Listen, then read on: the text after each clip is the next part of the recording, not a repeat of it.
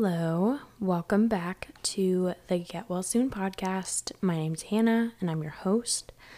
This is episode 7. Welcome. My drink of the day today is a brown sugar latte with coconut milk. And you might be asking, why coconut milk? And I will say it is not by choice, technically. I got coconut milk for this other drink I was trying to make, and that was really good. And all I had in the fridge for a latte was coconut milk, so I was like, okay, I guess I'll be using that. And it was actually good, so maybe give it a try if you've been considering it. Not too bad. And obviously it's in a cute cup, of course. It's actually in the same cup as the last episode I did, so yeah, it slays, so what can I say? How's everybody doing today? I'm doing pretty good. I'm looking forward to today's topic. It kind of stems a bit from the last episode, which was about emotional intelligence. So this week I decided to talk about attachment theory and attachment styles because I had someone who had listened to the episode on emotional intelligence come to me and ask, what's attachment styles and how do you know what your attachment style is? So I was like, hey, that's a good question. Let me do a podcast episode on that because I think it's a really cool concept and something to be aware of because it not only makes a huge difference in your own self in realizing where you learned these traits and where these things stem from as far as your attachment, not only with yourself, but with other people, and specifically how it comes from your relationship with your parents when you were younger. All of these things are really cool to know and to just have a little bit more self-discovery with because I think they bring this sense of awareness when it comes to not only your relationship with yourself and just knowing more about yourself, but specifically when it comes to friendships, but more specifically like a romantic relationship. This is super helpful to know and to be aware of. So I'm going to give an overview of what attachment theory is, what attachment styles are. There are different kinds of attachment styles and there are different reasons for why that is your attachment style. And I want to talk a bit about what each of those look like. And I'm sure during that process, you're going to probably resonate with one of the attachment styles that I'm going to talk about. And hopefully that will help you figure out what your attachment style is.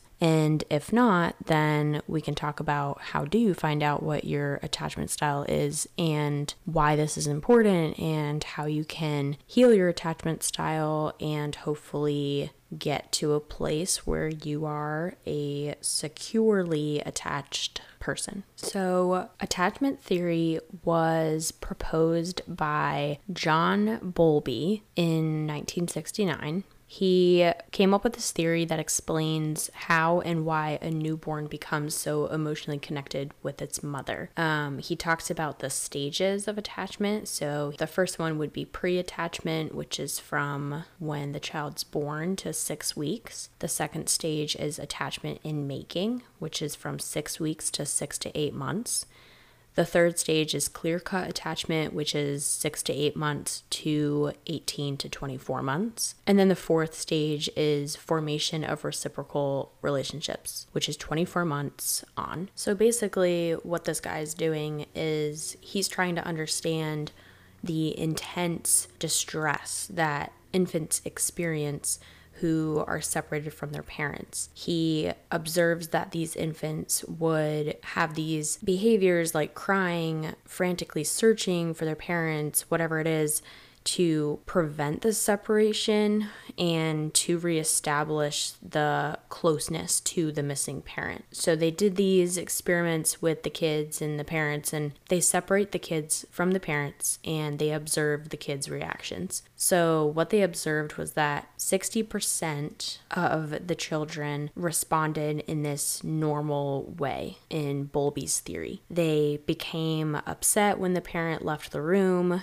but when he or or she returned, they actively sought out the parent and were easily comforted by the parent. Children who showed this pattern of behavior were labeled as secure. And then for the other kids, the other 40%, there was 20% of them who were upset initially, and upon the separation became extremely distressed. Importantly, when they were reunited with their parents, those children had a difficult time being soothed, and they were showing conflicting behaviors, like they wanted to be comforted, but then they also wanted to kind of punish the parent for leaving. So they labeled these children, this 20% of them, as anxious resistant. And then for the other 20% of the children, they documented as avoidant. So these children didn't appear too upset by the separation from their parents. And then upon the reunion with their parents, they actively avoided seeking contact with them, sometimes even turning their attention to just play with whatever toys that they had given them in the lab. So they were kind of just seemingly unbothered.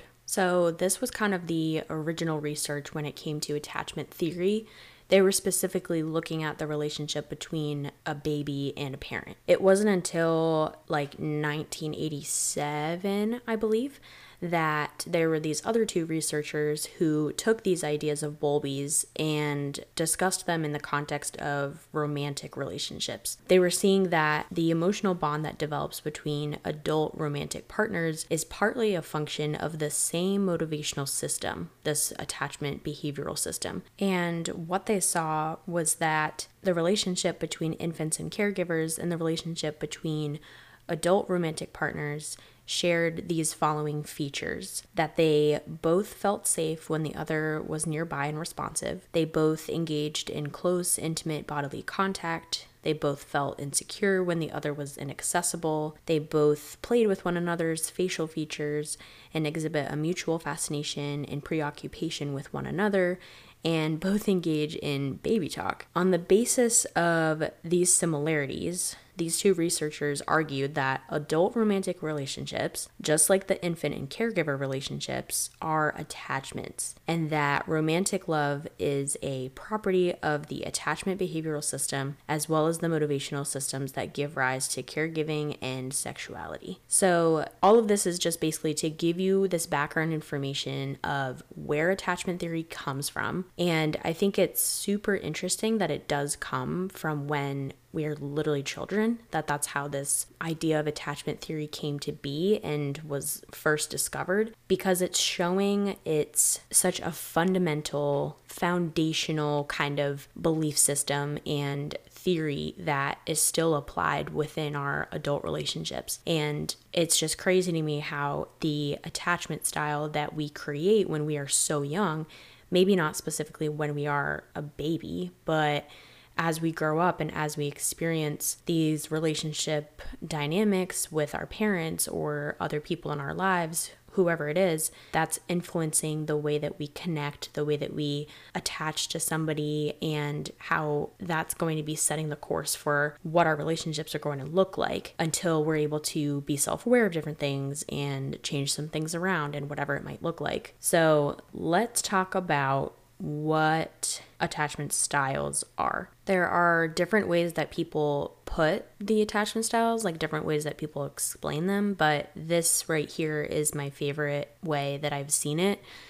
So this one here has it listed as 4 different types of attachment style. And the first one's secure, the second's avoidant, the third is anxious, and the fourth is disorganized. So let's go through these and talk a little bit about what it looks like. For the securely attached individual, they're going to be comfortable with closeness. They're going to be trusting that they're valuable and worthy of love. They are able to communicate openly and honestly. They're able to be vulnerable and hold their partner's vulnerability without needing to run away or without feeling uncomfortable within that. And they are capable, and oftentimes they're in need of their own self to be independent, but also for their partner to be independent. So that's kind of a brief overview of a securely attached person. For the avoidants, they have a hard time knowing their feelings or that they even have them. They want a relationship, but closeness can feel uncomfortable and mysterious to them. They approach emotional problems with reason and logic. They never really learned how to deal with conflict in relationships, and they don't really understand what attachment needs are. Like, they don't think that they have any, and they don't generally act out of that need. Typically, they're a little bit oblivious to what their needs are and not understanding of what they need in a relationship, what they need from a partner, and etc. For the anxious attachment, they fear rejection and abandonment. That's their core fear. They need a lot of reassurance, but they have a hard time trusting it when it actually is done. So when they are being reassured by their partner, they're like, are you sure? Like, do you actually mean that? Like, they don't actually believe it and trust it. They oftentimes take care of others, but that kind of makes them feel resentful, which is probably just indicating that their own needs aren't being met, and they're constantly giving to other people, but they're not seeing how their own needs are being met. They are desperate to be heard and validated, and they crave closeness, but they also associate closeness with abandonment. And what I mean by that is they think of closeness as this is like the stepping stone to abandonment. So in order to not feel abandoned, which, like I said, is one of their core fears, they're going to avoid that closeness to avoid that chance of being abandoned altogether. And then for the disorganized attached, their inner experience is chaotic and confusing. They kind of partake in this pulling you in and then pushing you out kind of thing, and then pulling you back in. It's this very back and forth thing because they're so disorganized with how they do attach. They're not just constantly pushing or constantly trying to get you to come in. It's this very back and forth thing. They have a very negative self-image. They can't go forward with others until they learn it's safe to trust and what trust even means. And their behaviors are unpredictable and hard to categorize, which is indicative of that disorganized attachment. So what does healing look like for these 4 attachments? For the secure, obviously they're in a very good place. They are healed as far as their attachment style goes. They are secure. So they're not looking for validation from others. They're not thinking any kind of, insecure thoughts like this person doesn't like me, this person is thinking this, and having these anxious thoughts. And they're also realizing what their needs are, so they're able to communicate them. So they're not avoiding their needs. So that's the secure attachment. They're chilling. For the avoidance, they will benefit from therapy for sure, which a lot of people will. But for the avoidance, therapy is going to help them to access and own and name and to express their feelings that they have a hard time even really seeing. When they learn how to manage and comfort their own emotions, they are going to be able to give that to others, and their relationships will feel a lot better because of that awareness that's being brought in, and also that safety that they're creating in feeling their own emotions and being able to work through them and understand them. And that makes them more prone to actually being okay with talking about them instead of running away from them and avoiding them. When they learn to navigate the conflict, they won't feel this need to avoid it. They have the same needs as everybody else, and they just need to learn to get in touch with them. They need to learn to look inward and figure out who they are, what they feel, what they think. These people who avoid their emotions, people who avoid their feelings, they don't really have a great idea of who they are, which can oftentimes turn into this poor self-image, or maybe they can't even connect with who they are on the inside because they don't really know what they want. So for the avoidance, I think some self-reflection would be good. Some, trying to practice some self-awareness, and, definitely getting therapy to talk about just who they are and be able to express themselves in a safe space where then somebody can say to them, this is what you're feeling and this is how we can work through that. And that would be a really powerful thing for them. For the anxiously attached, healing for them looks like being able to tolerate moments when they feel rejected. They can seek reassurance from others and also learn to give themselves reassurance. And this is really key when it comes to anxiously attached. It's creating this space within your mind, within yourself, to process through emotions, to accept them, to look at them and not view them as part of yourself, but to view them as a separate thing than you, and be able to note how it's making you feel physically, note what it is that you are expecting, what you are wanting. A lot of times with anxious people, emotions feel so overwhelming, and like you're feeling like something's inside of you that's trying to crawl out, and you just need something, like you need something from somebody, or you need to do something, or whatever it is. It comes with this sense of urgency typically. So for a healed person who is typically anxiously attached, for somebody like this, being able to reassure yourself and then to come to your relationships in this way of, you know, that you're taking care of yourself emotionally. That way, when you do have needs of somebody else, you know that it's coming from this secure place instead of, oh, I need, like you're gonna fix me.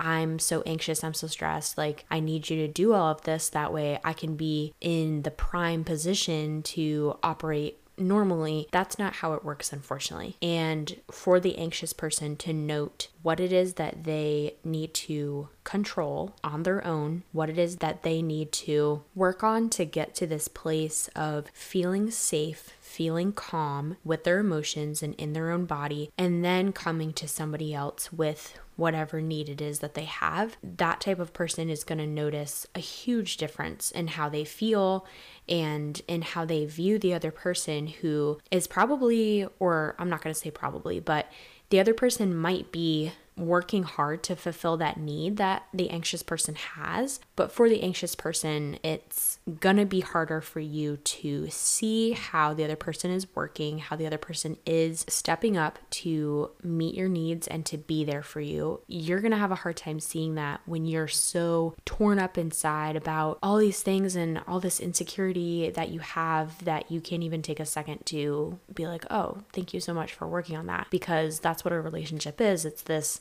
give and take. It's this, working together and coming together to support each other. It's not just, oh, I'm anxious, so that means you need to do this, this, and this to make me feel better.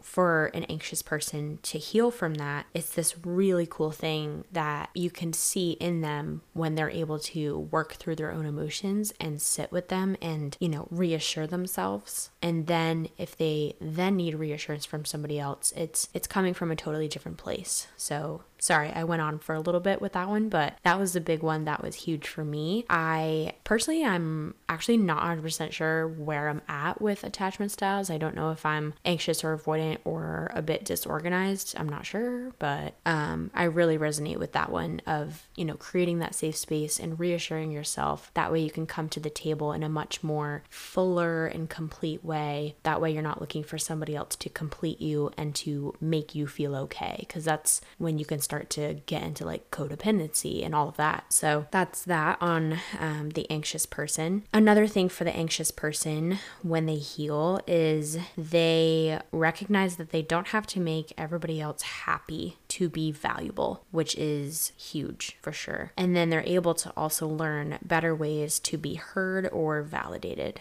So that kind of ties in with that reassurance piece. When you're able to come to somebody in a much more calmer, fuller way because you're able to reassure and hold space for your own emotions, that's going to change the dynamic of your relationship big time. For the disorganized attached person, they definitely benefit from therapy as well, because the therapist is going to be able to help them organize all of their conflicting thoughts and feelings and work through them and break things down. They are able to see that some people are safe.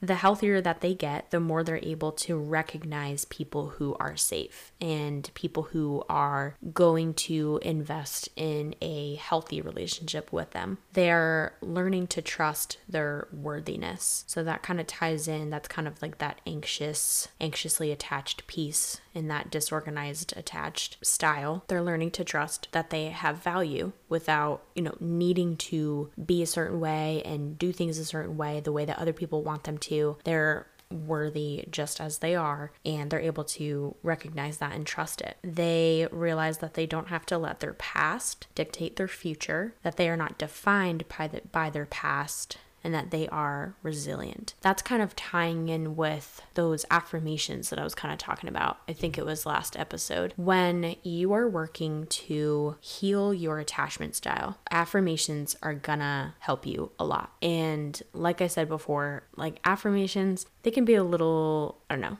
sometimes they're weird, sometimes it's just uncomfortable, it's very unnatural, but anything new that you do is gonna feel unnatural, is gonna feel weird. So just give it a try and stick with it for 3 months or 6 months or just a longer period of time than like a day or a week, and see if you notice some differences with just the language that you speak to yourself with, because that's gonna make a big impact in your life and in your mindset and just in how you talk to yourself. That's going to do a lot to support a certain set of beliefs that you are trying to implement into your mind about who you are. So this is going to look different depending on what attachment style you resonate with. You know, for the avoidance, it might look like I'm still valuable even though I make mistakes. I am still strong even when I have needs. Just reminding yourself that being strong isn't the only way that you will be accepted and loved. Saying I embrace my emotions and feelings openly. Saying that over and over and over again and instilling that in your head is going to make an impact in how you think about yourself. And for the anxious, that might look like I am safe and secure. I am doing my best. I am in charge and I feel calm. My feelings are valid. I can clearly communicate my needs. Those types of things where you're reminding yourself of the core of who you are with your emotions and being able to reassure yourself and come to the table in this calm, reassured way. And then for the disorganized attached person, your affirmations will probably look like a combination of those two, where you're realizing that you don't need to know everything in order to be valuable and that your feelings are valid, and realizing those two things at the same time and coming from a place where you can reassure yourself, but also give yourself a voice to be able to speak up about the things that you know to be true and that you have been able to see patterns of and witness these, feelings that you're having. And while I think that affirmations make a big impact and are going to help you so much to feel that inside of you that you are growing and healing and working through those things, it's important to realize too that validation is important. If you're in a relationship with somebody and you guys are realizing that, one of you is anxiously attached and the other one is avoidantly attached, and you're having conflict and you're having all of these issues and you can't figure out what the root is, and, every day is hard because of, these things that you guys are struggling and working to heal within yourself. Validation is going to be a good tool to support the other person while realizing that it's not your place to fix them and it's not your place to control and try to make them feel a certain way. But validation's like just saying simple things like, that makes sense. I hear you. I understand you. You're not alone. I'm right here. I know it hurts. You're not too much. These kinds of things are supporting the space that you are creating. And in order to do that, in order to create that space within your relationship where you can talk about things, where it's a safe space, where there's no highs and lows and conflict every time you speak, all these things, that's going to come first from within yourself. How you're acting in your relationship and what you're projecting and just how you're acting overall, that's going to show what's going on inside of you. So for the anxiously attached, this is going to come out like you're freaking out and you can't chill for 2 seconds because you want to figure out everything and you want to tell the other person what they're doing wrong all the time, and you literally cannot chill for 5 seconds. That's an exaggeration, obviously, but and then for the avoidant, it looks like not talking at all about your problems and about your feelings and trying to work through things with your partner. So throwing those two together is going to create this very are we even on the same page? That's one example of that kind of a dynamic. And then you could have an anxious attached with an anxious attached and have that, and you guys are just both freaking out and you're trying to work through your stuff, and it's constantly fighting because you're coming from this very anxious place of trying to fix things, but you don't know how to fix them, and you're not feeling okay inside. So you're trying to seek that from the other person, but they're not feeling okay. So how are they going to be able to provide that for you if they don't even have that within themselves, and all of that? And then with the avoidance, if there's two of those, then that's going to come with its own set of issues. So realizing where you're at when it comes to your attachment style is pretty key when it comes to your romantic relationships. And not only your romantic relationships, but even your relationships with your parents and with your friends. You're able to see those patterns of, where am I coming from with what I'm saying to them? You're realizing your intentions. And that's a good thing to think about when you're thinking about how you're attached and you're recognizing, oh, I'm anxiously attached, I need to work on that. When you're communicating with friends, family, your romantic partner, whoever it is, check yourself before you say something to somebody, before you bring up an issue, before you address the same issue again. Check your intention, check yourself internally. How am I doing internally today? Am I feeling a little anxious? Have I been stressing about this for no reason? Or maybe there is a very good reason, but maybe today's not the day because you've had a long day and you've had a rough day and you're feeling tired and anxious and stressed and whatever. And, for the anxious person, that's not going to create a good environment for that conversation to be had. So for the anxiously attached person, check yourself internally, see that you're calm, see that you're coming from a secure, safe place and you're not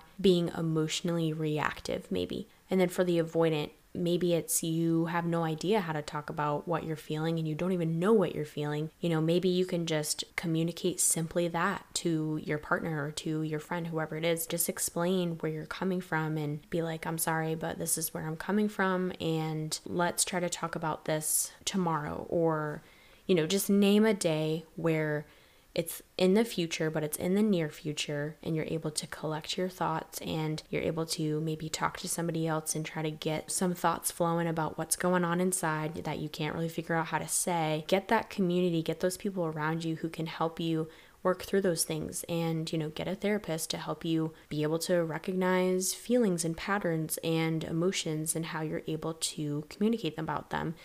And really, it's just going to come down to exposure therapy. Like, the repetition of these things, of these habits in your life, is what's going to make a big difference with how you're able to shift how you naturally are attached to people, and how you're able to shift from these unhealthy habits and unhealthy patterns within yourself and come to this secure, even keel place internally, and then just let that flow out of you. Instead of trying to create this false environment that's not even genuine to who you are, take the time to invest into yourself mentally and emotionally, recognizing the patterns, and get serious about it. This is important work to do if you want to have a successful relationship, and I believe that fully. So take this seriously. It's important. I understand not everybody wants to sit down and have a 5-hour conversation about feelings and emotions and all of that. That's a little bit maybe unrealistic, or maybe best case scenario. I don't know. I'm somebody that likes to talk about this kind of stuff, but not everybody is. And that's okay. It's okay to not have it be a passion of yours specifically, but rather look at it like, this is the work that's required to have a healthier relationship. And if that's what you want ultimately, then take the time to put into yourself to realize these things and to come to terms with it and to work to heal from it. That way you can come to your partner or come to your friends or whoever in just a much more complete and full place, and you'll be able to see evidence of that throughout your relationship once you're recognizing, oh, I was being very, anxiously attached that day, and I'm recognizing those behaviors in myself. And then, another day you're recognizing, oh, wow, like I did pretty good there and I wasn't freaking out and I was able to just communicate clearly and openly and calmly, and we had a great conversation and everything was okay. Actually, it's cool to see that within yourself, how you change and grow, and the work that you're putting into yourself in these ways and how that's coming out into your relationships. And it's cool. So take the time and figure out how you're attached. Figure out what kind of behaviors you exhibit when it comes to your relationships and get serious about it, because it's cool, it's fun, it's actually pretty slay, I would say, to work on yourself and to have that growth mindset. So that's what I have to say, guys, about attachment theory, about attachment styles. I could probably go on about it for quite a while. I didn't get too much into the origins of why you become attached in that way and how attachment theories come to be because of different dynamics in the family and whatever, because there's a lot to that too. But do your own research on this because it's really cool and you're able to figure out how you're attached. And I'm sure by listening to this, you're able to get kind of an idea of how you might be. But take the time to look into a quiz or just more information on it so you can come to a conclusion on, I think I'm like this. And then, just dive right into it and do some work to figure out how you can improve and how you can just feel safe and feel secure and treat your relationships from that place, because that'll be impactful for sure. So I hope you guys liked this episode. I felt like it was pretty interesting. I think it's something not a lot of people are super aware about. So if you guys found value in today's episode, please share it. Please, of course, follow the Instagram at GWSpod. And also,